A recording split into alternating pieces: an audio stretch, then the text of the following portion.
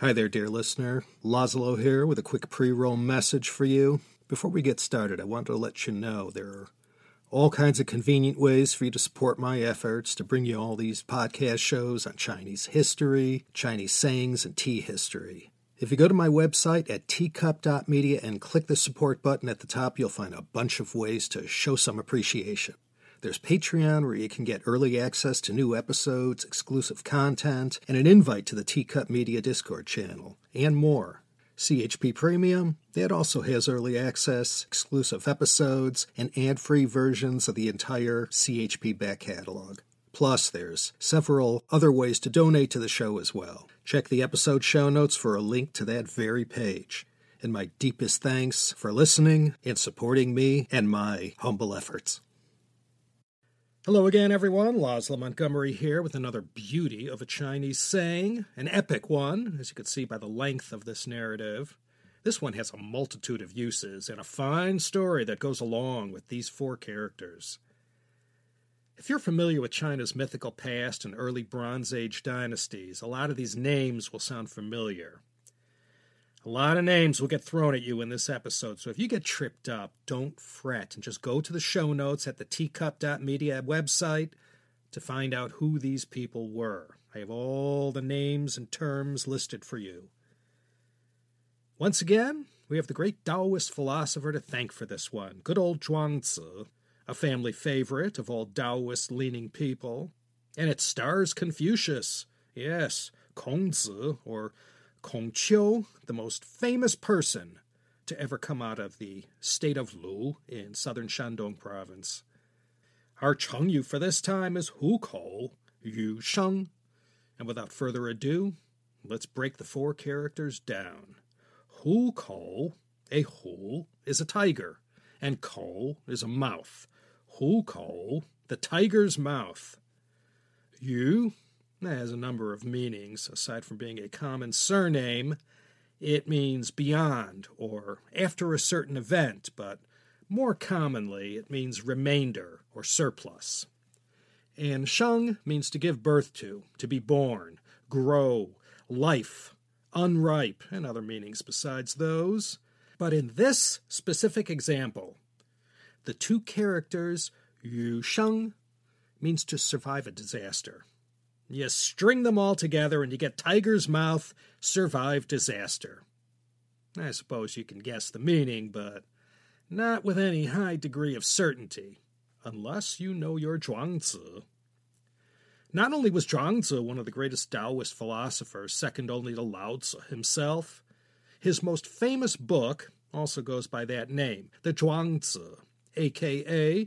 the second book of the Tao.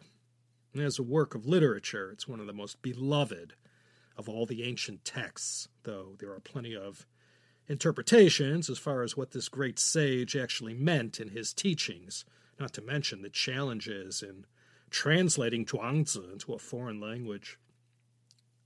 If you open up your copy of the Zhuangzi to the Zapian, the miscellaneous chapters, go to the story entitled Dao Zhi, and there you'll find today's useful Chengyu. Besides Confucius, or his real name, Kongqiu, this story also features his good friend Liu Xiaji and his badass younger brother, named Dao Zhi, or Robber Zhi. A Dao is a robber. Now this man, Dao Zhi, or Robber Zhi, he had 9,000 followers who he led, and together they terrorized the kingdom of Lu, located just south of the Qi state. Qi and Lu were the ancient Zhou dynasty states that made up present-day Shandong province. Confucius came from Lu as well. And this Robber Zhi, he and his men wantonly harassed all the various dukes and princes. They dug through walls, broke into houses, and terrorized the people, driving away their horses and livestock, and kidnapped their wives and daughters, and just caused an all-around bad vibe in Lu. Robert Zhi was just about the most un-Confucian person in all the land, completely ignored the traditional rules of kinship, refused to perform sacrifices and honor his ancestors, and He treated everyone just awfully, and everyone went to great lengths to avoid ever having to come face to face with him and his gang. One day Confucius called on his friend Liu Xiaji and said to him, "If one is a parent, one must admonish one's children. If one is an elder sibling, one must educate one's younger siblings. If one does not perform these filial duties, what value remains in the filial bond? You, sir, are a man renowned for his virtue everywhere in the world. Yet your younger brother is known as Robert Jur, and he terrorizes the land, and you do nothing to admonish him. In private, I am ashamed on your behalf, and I would like to go in your stead to try to convince your brother." To this, Liu Xiaji said, "Confucius, you speak of filial duties and of education.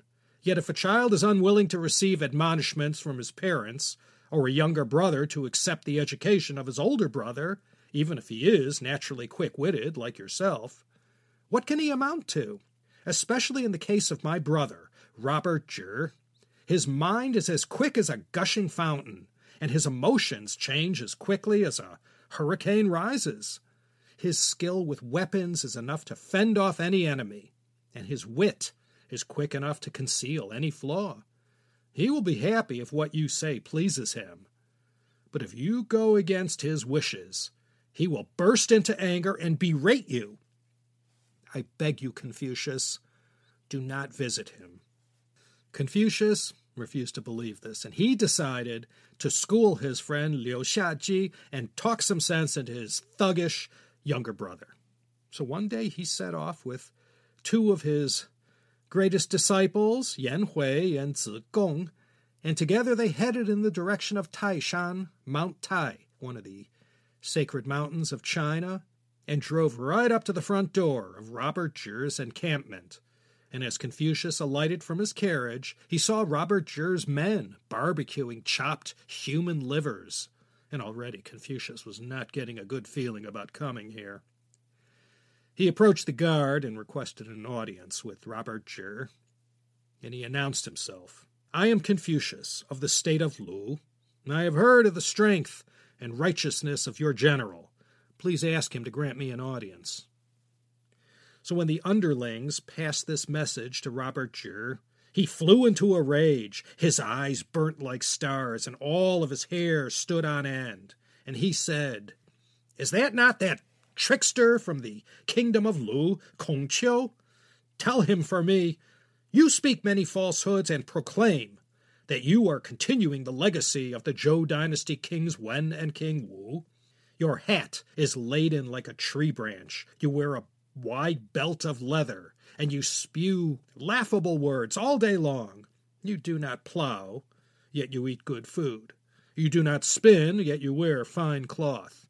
All you do is wag your tongue all day long, talking of right and wrong and confusing all the kings on earth. All scholars who listen to you become unable to study the laws of nature. Moreover, you falsely propagate the idea of filial piety in order to wrangle official positions or prize money out of the powerful.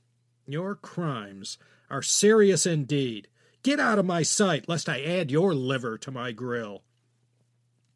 Confucius sighed and tried once again for an audience. And this time, he said to Robert Jur's man, "I am lucky enough to be friends with Liu Xiaji, and earnestly beg for an audience with your leader." So this underling once again brought Confucius's message to Robert Jur, and Robert Jur said, "Tell him to come in." So Confucius walked quickly and carefully into Robert Jur's tent, and kowtowed to him several paces away from where he sat. The sight of Confucius once again stirred Robert Jur's anger. He stretched out his legs, and his hand went to the hilt of his sword, and he roared like a tigress with newborn young, and said, "Confucius, come forth. If what you say is agreeable to me, you may live another day. If not, you've only death to look forward to." Confucius considered this, and then he said, "I have heard that there are 3 earthly virtues: to be born tall, broad, and comely, so that one is pleasant to look upon by everyone, no matter old or young, rich or poor. This is the highest of virtues. To be so wise that one knows of everything on earth and can converse well about all things, this is the middle virtue. To be brave, bold, and skilled with weapons so that one can lead armies is the lowest virtue. If anyone possesses even one of these virtues, he is qualified to call himself king. And you possess all three. You are 8 feet tall, and your face and eyes are bright. Your lips are vermilion, and your teeth are like precious shells. Your voice sounds as clear as a bell. Yet you call yourself Robert Jur. I'm secretly ashamed for you and your ill name.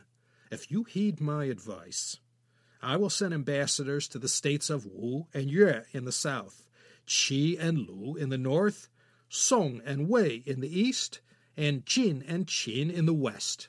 I will delegate people to build hundreds of li of fortifications for you, around towns of hundreds of thousands of people. You would be the lord of all of this. You could turn over a new leaf with all the kings you have offended, lay down your weapons, and cultivate the land, take in disciples, and sacrifice to your ancestors. These would be the actions of a virtuous sage, and this is what everyone wishes for you. When Confucius finished speaking, Robert Jur flew into a rage. Come on, Confucius! Anyone who is taken in by your talk is a mere common idiot. It is true that I am tall and handsome, and that people love to look at me, but this is a virtue inherited from my parents. Even if you, Kong Qiu, did not flatter me to my face, do you think I would not know this? And I have heard that those who shower praises upon you to your face often do exactly the opposite behind your back. Now you tell me of your intentions to position me as ruler over cities and thousands of people? Well, this is bribing me, treating me as a common idiot. Do you really think this is a sustainable course of action? No matter how large a city is, it cannot be larger than the whole world. The venerable ancients, Yao and Shun, ruled over the whole world, yet their sons and grandsons haven't got enough land even to stick an axe in. King Tang of Shang and King Wu of Zhou announced themselves as the sons of heaven, yet their descendants, too, went extinct. Was this not because they were greedy enough to wish to own the whole world? Furthermore, I have heard that in ancient times, beasts and birds were plenty, and men were few. So people lived in nests and trees to hide from the beasts. In the daytime they gathered acorns to eat, and at night sought refuge in the trees, and so they were called the nest people. In those times they did not know to wear clothes, so they gathered firewood in the summer and burnt what they gathered in the winter to keep warm, and so they were called those who knew how to survive. By the time of the divine farmer, Shen Nong, what a quiet, free life people led. Their actions were unrestrained. They knew only of their mothers and not of their fathers. They roamed with the deer. They ate what they planted and wore what they wove. They had no thought of harming others. This was the age of true virtue. But by the time of the Yellow Emperor, these virtues were extinct. The Yellow Emperor warred with Chiryo in the wilds of Zhuolu, so that blood stained the fields for 100 miles around. When Yao and Shun were emperors, they designated hundreds of officials. Tang of Shang exiled his ruler, and King Wu of Zhou killed his predecessor, King Zhou of Shang. From those times onwards, the world went by the principle of might makes right. The strong terrorized the weak, and the majority oppressed the minority. Since King Tang of Shang and Zhou King Wu, there has been no true virtue, only disorder and confusion. Today you study the methods by which King Wu and his father King Wen ruled, teaching them to the whole world, with your heart set on passing them down to future generations.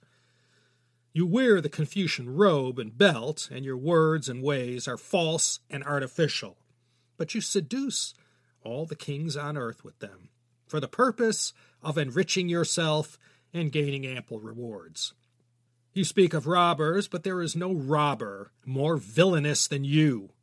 Why do they not call you Robber Confucius, though they call me Robber Zhi? You used your silver tongue to hypnotize your disciple Zilu into your path. He threw away his warrior's helm and his longsword and began to follow your teachings. Everyone said you were powerful enough to stop violence and waywardness. But after all, Zilu made an unsuccessful attempt to murder the king of Wei and was chopped to pieces on the east gate of Wei. This failure must be attributed to the failure of your teachings. Don't you call yourself the scholar or the sage? And yet you have twice been chased out of Lu State, and you have fled to Wei, found yourself in dire straits in Qi, and then besieged in Chen and Cai.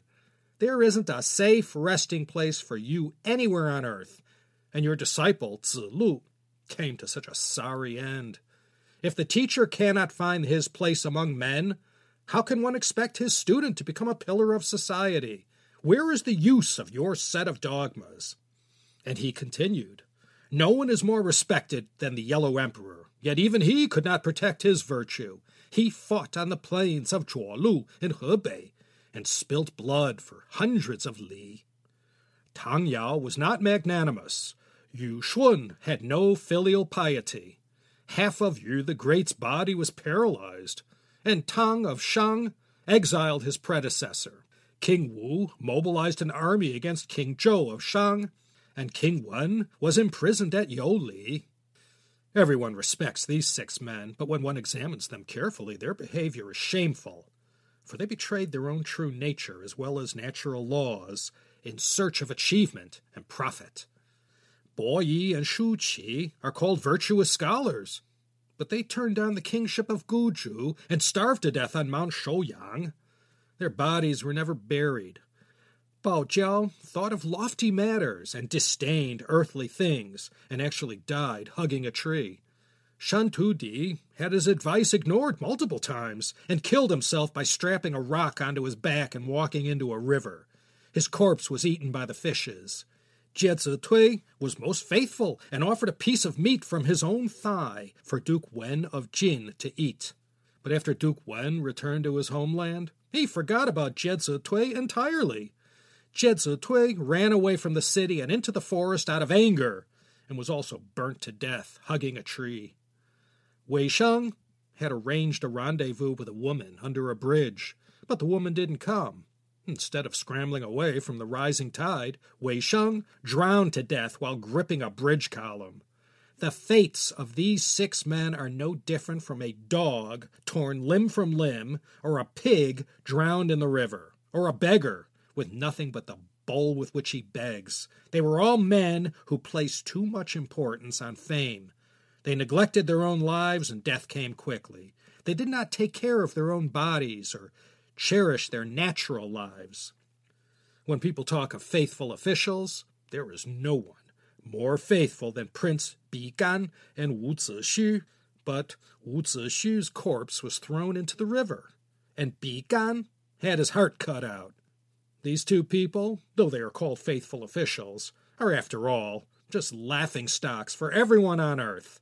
From those examples, you can see that even men of Wu Zixu and Bi Gan's caliber are not worth respecting. If you, Kong Qiu, had tried to convince me with strange and fantastical tales, I would not have been able to judge their truthfulness. But you have only told me of the real world and its affairs, and I've heard all this before. Now let me tell you a few things about human nature. Human eyes want to see color. Our ears want to hear sound. Our mouths to taste flavor. Our essence of life to endure. A man could live 100 years at most, 80 years on average, and 60 years if he's unlucky. If we subtract from that any time when one is sick, dying, or depressed, we are truly happy only about 4 or 5 days a month. The heaven and earth are boundless, but human life is limited. Compare a finite human life with the endless time of heaven and earth. It flies by as quickly as a racehorse passes a crack in the wall. If a person isn't able to live happily and to preserve his own life as well as he can during his time on earth, he's not wise, nor attuned to natural laws. everything you, Kongqiu, speak of as desirable is precisely what I'm trying to avoid. Get out of my sight as quickly as possible and cease your blabbering. Your set of dogmas goes against human nature and is deceitful and hypocritical. It is useless to me as it prevents me from seeking the natural truth. What more is there to say? Confucius bowed and left the room quickly and boarded his carriage where his 2 disciples awaited him. 3 times he tried to grasp the reins, and they fell from his hands. His eyes were misty and confused, and his face was ashen. He leaned his head against the carriage's dashboard and could not even breathe heavily, for the wind had been thoroughly taken out of his sails. When he reached the east gate of the kingdom of Lu, he bumped into his friend, Robert Zhi's older brother, Liu Xiaji. Liu Xiaji said, "I have not seen you for many days, Confucius, and I've been worrying about you. You look as if you've been on a journey. I'm afraid you didn't listen to me and went to see Robert Zhi." Confucius gave out a long sigh and replied, "Yes, I did." Liu Xiaji said, "Did he completely reject outright all of your teachings, just as I said he would?" Confucius said, "That's exactly what happened. My going to see him was as unnecessarily painful as sticking acupuncture needles into oneself when one is not sick. It was as if I had hurried into a tiger's den, played with the tiger's head, and braided his whiskers. How close I was to being eaten alive." So at that punchline, Confucius summed up the entire experience by saying, "Hu kou," from the tiger's mouth, meaning Robert Zhi, he, yu sheng, survived the disaster to live another day. He narrowly escaped great harm or death and lived on. Hu kou, yu sheng. When you find yourself in dire circumstances, even life-threatening, and somehow you manage to survive and live to see another sunrise, you can say, "Hu kou yu sheng." You barely got out of there alive. A narrow escape. Well, this one went on a bit longer than your usual run-of-the-mill CSP episode, but considering the chu-chu, or origin of this idiom, coming from the Zhuangzi and featuring the famous Confucius, I'm sure no one minds. This one went into extra innings. Okay, that's your Chinese saying for this time. Thanks again to indispensable Emma, managing the whole team at the Chengyu Yanjiu Zhongxin. This is Laszlo Montgomery signing off from Los Angeles in the state of confusion, inviting you to come back next time for another educational and informative episode of the Chinese Sayings Podcast.